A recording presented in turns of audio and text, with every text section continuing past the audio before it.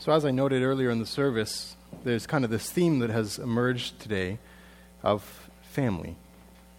It began with the fact that it is Family Day weekend, which is a holiday that really, I think, in many ways illustrates a little bit of the arbitrariness of our holidays, where you can tell somebody just picked a day that was good in the calendar year to have an extra holiday and did it.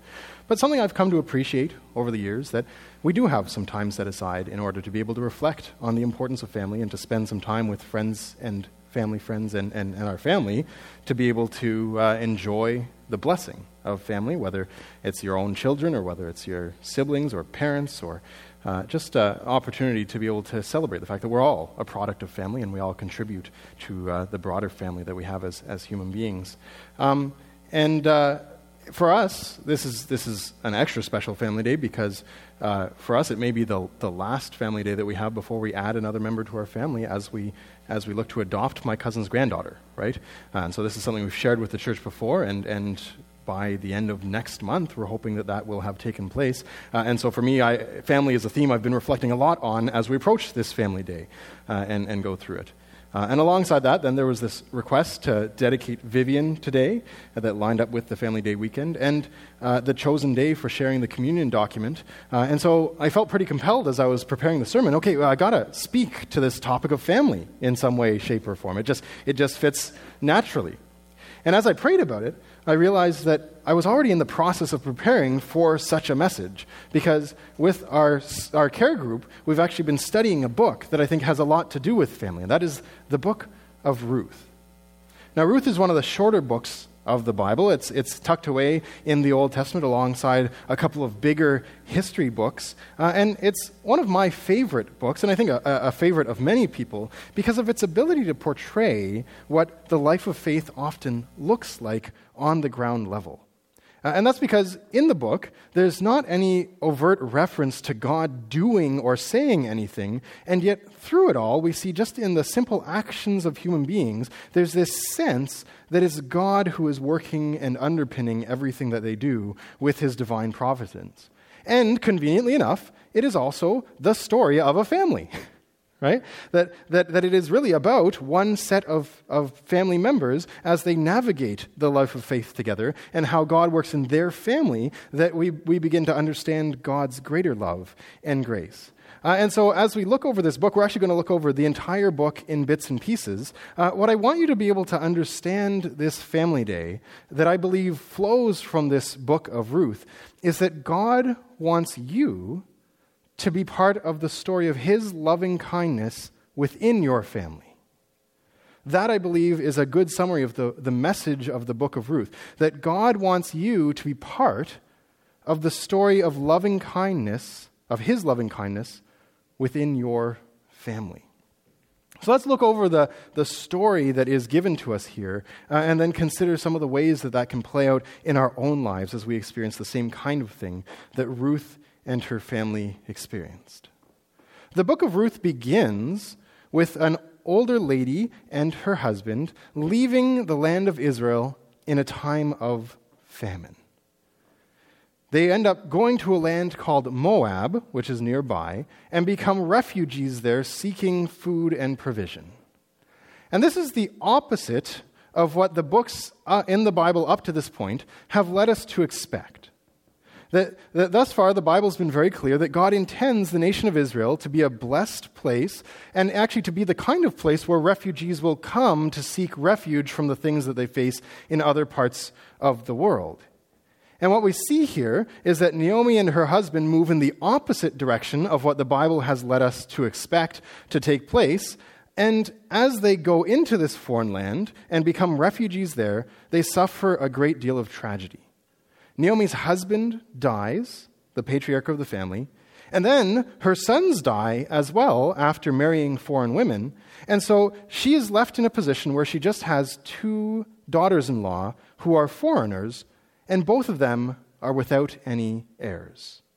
And so she's stranded from her homeland, away from the place that is supposed to be the center of God's grace, and she now has lost all hope of having any sort of good future because she's lost her social standing and she has no way to recover it through her sons or her grandsons. And so she interprets this in the way that most Israelites would have at the time.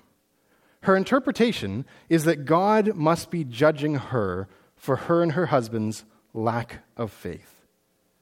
She thinks, I never should have left Israel, and God has disciplined me for having done so.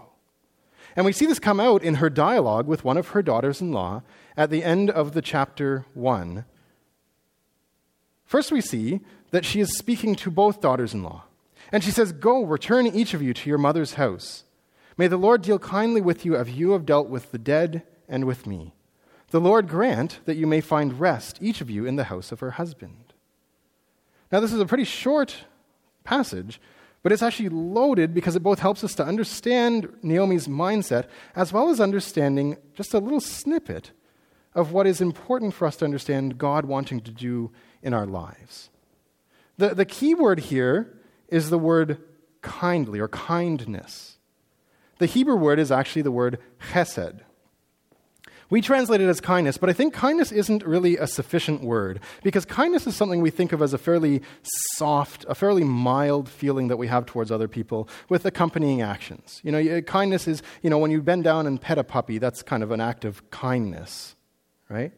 The better word to translate this is an older one that older translation will use, which is loving kindness, all one word, which I think really captures the fact that the Hebrew word chesed actually refers to a deep underlying commitment to another person, and then the actions that flow from that, of treating them as somebody that you are committed to.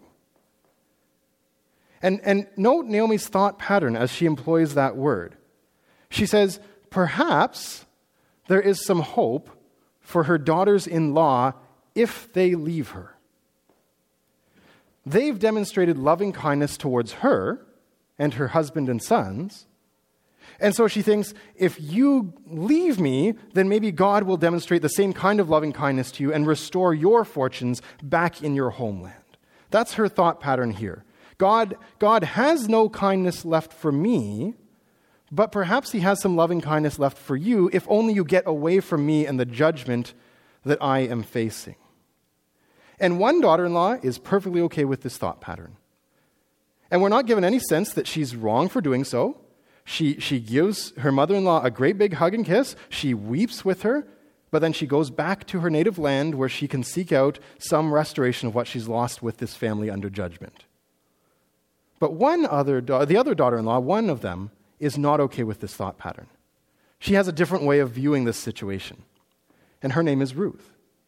And Ruth says to Naomi, don't urge me to leave you or to return home from following you, for where you go, I will go. Where you lodge, I will lodge.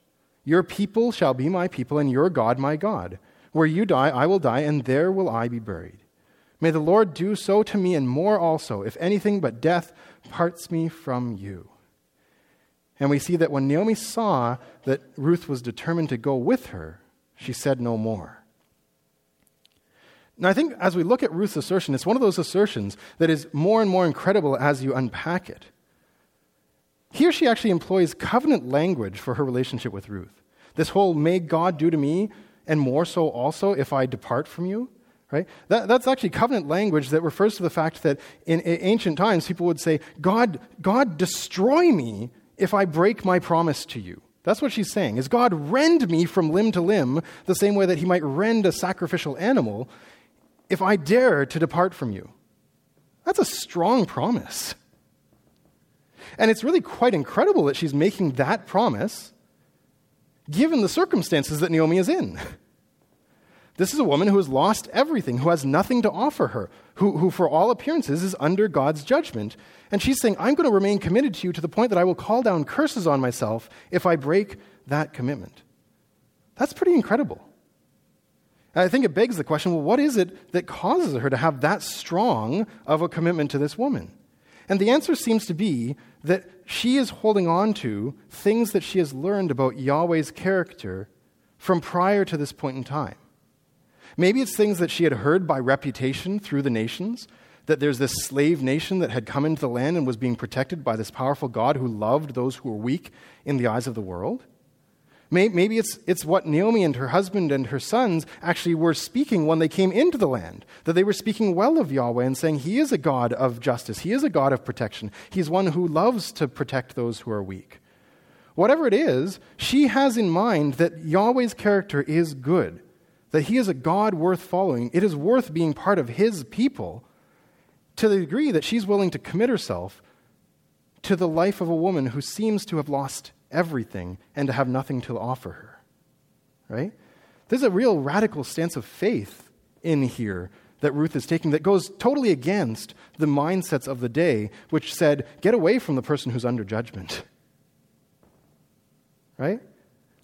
And it's interesting because we also get a little tiny glimpse of Naomi's mindset again just in this passage. She doesn't respond with gratitude. She doesn't respond by saying, oh, great, God has provided somebody who's exceptionally faithful in my life. Instead, we see the best she can muster up is she kind of silently acquiesces. Okay, if that's how committed you are, I guess I can't respond much to that. And so they return to Israel, and we see yet again Naomi making a comment that shows just how little she believes in God's grace for herself in this time. She's coming and everybody's saying, isn't this Naomi? Isn't this the woman who left our land with her husband and her sons? And her name, Naomi, actually means pleasantness. And so she responds by saying, don't call me Naomi. Don't call me pleasantness. Call me Mara, which means bitterness. For the Almighty has dealt very bitterly with me. I went away full, and the Lord has brought me back empty. Why call me Naomi when the Lord has testified against me and the Almighty has brought calamity upon me? So here we see a reinforcement of the fact that Naomi believes she's under God's judgment, that loving kindness is the furthest thing from what He has to offer her, that there might be loving kindness for her daughters-in-law, but definitely not for Mara, the bitter one. And I think in here we need to note that already she's demonstrating incredible blindness, right? Because what does she have with her?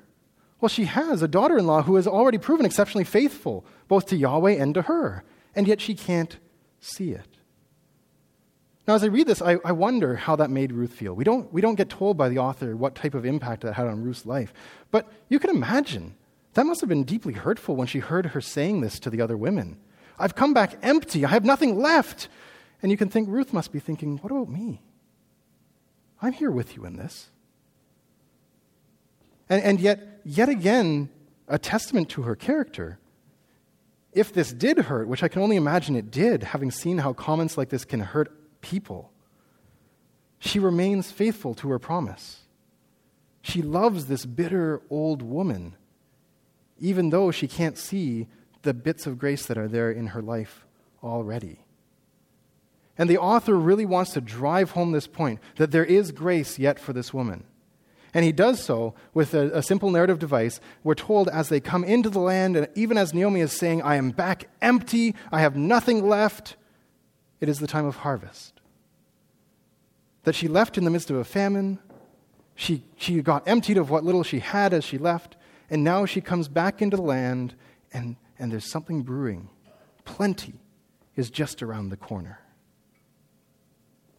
The author wants us to know that God is already preparing her to be filled, despite the fact that she is totally blind to it. So then we move into the next chapter, and the story progresses.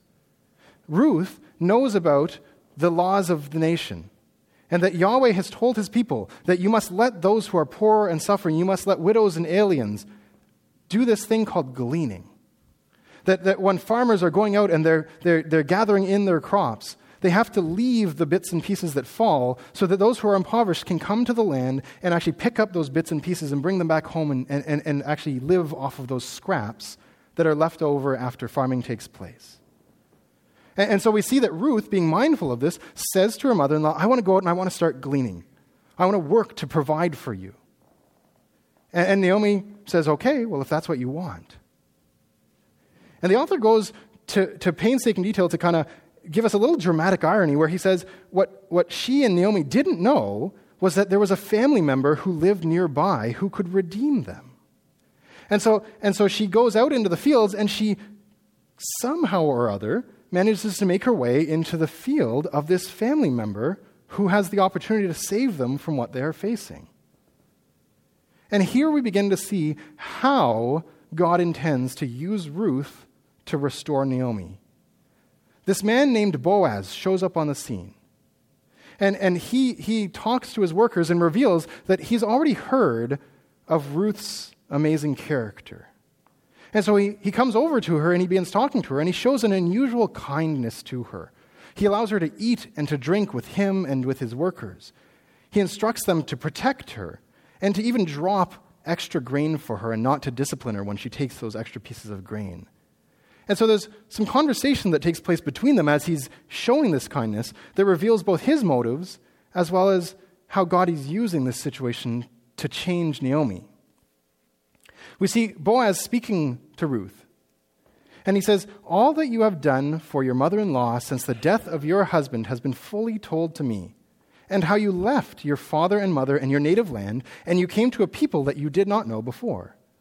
The Lord repay you for what you have done, and a full reward be given to you by the Lord, the God of Israel, under whose wings you have come to take refuge."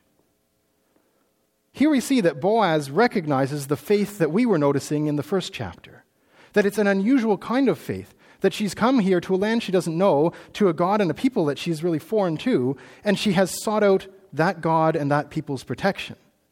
And he uses this beautiful illustration to say, here's what I hope God will do for you. He uses the illustration of a mother bird tucking her chicks under her wings to protect and to provide for her. And says, that's what God's love is like. May he show it to you.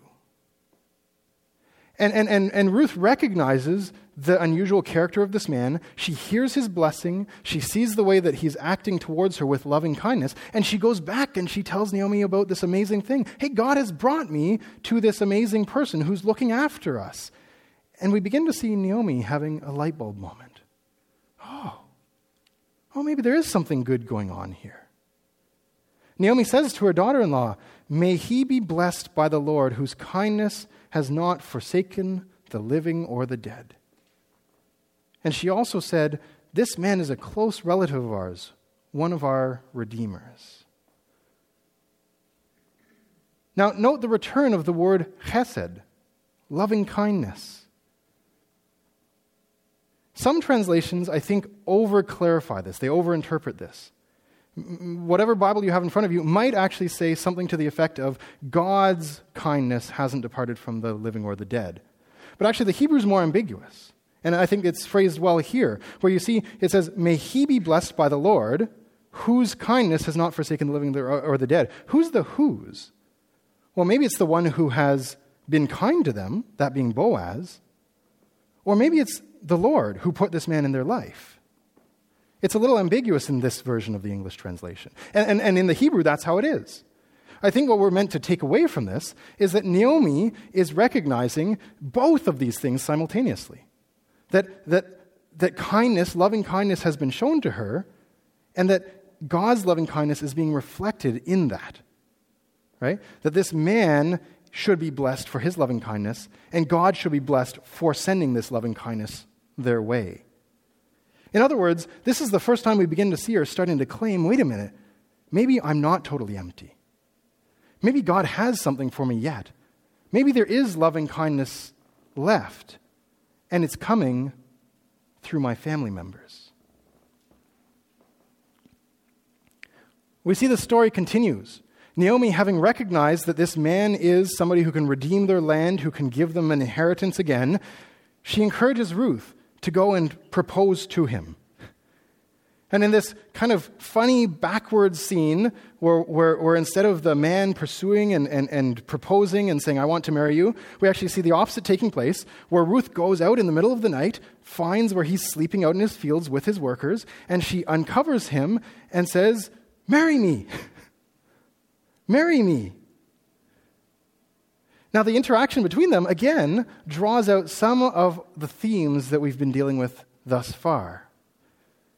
We see that Boaz's immediate response is to say, "Who are you?" He doesn't recognize her in the middle of the night, okay, which adds to the humor, I think, of the situation. Okay, he is being woken up by this strange woman. Oh, she's saying, "Marry me. Who are you?" right? And then she answers, I am Ruth. I am your servant. Spread your wings over your servant, for you are a redeemer. Now, I think here, you can see already, just based on how I've ordered things, she's paralleling the very blessing that he gave to her, saying, may the Lord spread his wings over you. And now she's saying the same thing to him. Would you spread your wings over me? In other words, she's calling on Boaz to be the one who lives out God's loving kindness by invoking that very image that he gave to her. Now, this is a very intimate request, right? A lot of people highlight in commentaries the fact that it's pretty physically intimate, this idea of spread out your arms, your body over top of me, right? But I think you can focus too much on the physical intimacy and miss the deeper spiritual intimacy that's going on here. Basically, what she says is, would you be God to me? Right? That's an incredibly vulnerable request. I am completely at your mercy. My fate rests in your hands. Would you provide loving kindness for me the way Yahweh does? Wow, that's a vulnerable position to be in with this man. And fortunately, he is a man of character who recognizes yet again how different she is in making this request. And so we see that Boaz responds by saying, may you be blessed by the Lord, my daughter. For you have made this last kindness greater than the first, in that you have not gone after young men, but rather, whether poor or rich. Now, my daughter, do not fear. I will do for you all that you ask, for all my fellow townsmen know that you are a worthy woman. You see, what Boaz is stating here is that he recognizes that Ruth could easily have found another husband for herself. That she could have gone out, pursued a younger man, had a young family with another man, who, whether he was rich or poor, and she could have carved out a really good future for herself. But she didn't do that. Why? Because that wouldn't have benefited Naomi whatsoever. The only way that a marriage is going to benefit Naomi is if it's with a kinsman redeemer, somebody who can actually give them back their land, right? And so he recognizes that she has foregone what might have been a better marriage for her in order to have a redeeming opportunity for Naomi. And he celebrates that, and because of that character, he, this wealthy man who has all of this power and authority over her, says, yes, I will honor it. I will actually marry you and treat you well as your husband. There is one twist left, though. He makes this promise, but towards the end of the chapter, what he says is, but there's actually somebody who's closer in the family to you who has a claim to that land and that inheritance first. So we actually need to call this forward and see whether he wants to be the one to marry you instead. And so the last chapter of the story revolves around this weird little social ritual that honestly we still only kind of half understand, even given all of our understanding of the social context and stuff that's developed over the past while. But the long and the short of it is that this other man is brought in because he's closer kin to Naomi, and he has the right to become their redeemer first. And so at first he's kind of like, okay, sure, I'll take their land, I'll redeem the land, right? And then as mentioned, but wait a minute, you're not just going to get to take the land and keep it within your family. You're actually going to have to marry Ruth and produce an heir, and then you're going to have to give the land that's allotted and involve their family in your inheritance. And he realizes this might actually compromise some of the inheritance he has for his own children, the ones that he's already fathered, right? And so he says, I'm not willing to do that. I'm not willing to compromise my own children's well-being by splitting it with this new child and passing it on to this other part of the family, right? And so then he gives up that right to Boaz. And there's this funny little ritual where they exchange a sandal as kind of a symbol of the fact that that right is being passed on to Boaz. And so we have all of these things that to us seem a little bit odd, but the original audience would have been celebrating. Yay, okay, this man of character who's been walking alongside her gets to marry her after all. She gets to go be part of his family, and there's kind of this rejoicing that should be taking place. And the book draws to a close by highlighting some of our themes again, and then adding in one last twist. We see that in Ruth 4, the women say to Naomi, after Ruth has produced an heir with Boaz, blessed be the Lord, who has not left you this day without a redeemer. May his name be renowned in Israel. He shall be to you a restorer of life and a nourisher of old age, for your daughter-in-law who loves you, who has more than 7 sons, has given birth to him. Note again the ambiguity of the phrasing. May whose name be renowned? will who be a restorer of life and a nourisher of her old age? It's actually a little ambiguous. Maybe it's talking about the Lord, or maybe it's talking about this child that has been born as a redeemer of her family, the one who can inherit and bring her family back into a position of social standing. And again, I think the answer should be both, right? They're saying, blessed be this redeemer. May he nurture you in your old age. May he be a source of hope for you and your family, this son that has been born to you. And alongside that, blessed be the Lord who provided for you in that way. He's the one who has brought you full circle from a place of loss and emptiness into a place of grace and abundance yet again. Blessed be the Lord for this. And so we get this illustrated loving kindness of God being played out through Ruth and Boaz. That literally the loving kindness of God has been the fruit of Naomi's loving kindness from God, right? And then we get a surprise ending. Often in the Old Testament, we come to these lists of names, and for us, they don't mean a whole lot. But actually, they have a great deal of importance in them. And the book closes after this beautiful narrative where we see Naomi restored to a position of social standings. Then it decides to close off with this little blurb. Now, these are the generations of Perez. Perez fathered Hezron. Hezron fathered Ram. Ram fathered Amminadab. Amminadab fathered Nahshon. Nahshon fathered Salmon. Salmon fathered Boaz. Now, this is the first name we even recognize in this list, right? Here's Boaz. Okay, finally, Boaz, somebody I recognize. Boaz fathered Obed. Obed fathered Jesse. And Jesse fathered David. Oh, well, David. David, that name rings a bell. David, the great king of Israel. The one who actually delivered them from their enemies and expanded their land and is recognized as one of the greatest figures in the Old Testament. Wait a minute. Ruth's son is the great-grandfather to the King David. The great king of Israel is the product of God's loving kindness towards a woman who deserved nothing but judgment, according to all of the understandings of the time. Wow. The great king of Israel is the product of God's gracious, loving kindness. And we should note, as Christians, that there's a Christian element in this as well. You know, Jesus is descended from David, which means that he too is a product of this story. The one who came to redeem us, to give us an inheritance as God's children that we had lost, was himself the product of a redeemed family. Long before Jesus came to save us, God wanted us to know that being part of his family is a gift of grace. That's why they close on this note. Now, alongside this bigger application of recognizing God's grace, his loving kindness towards those who are his family, I think we can get a little more specific. As I said at the beginning, I think the practical takeaway from this is that God wants you to be part of his story of loving kindness within your family. And to me, what it did was beg the question of who are you in this story? Are you a Naomi, blinded to God's loving kindness by your immediate circumstances? Is your suffering so weighty that it feels like God must have nothing left for me? If so, I encourage you, keep looking so that you might see his loving kindness in your life. I believe God is faithful.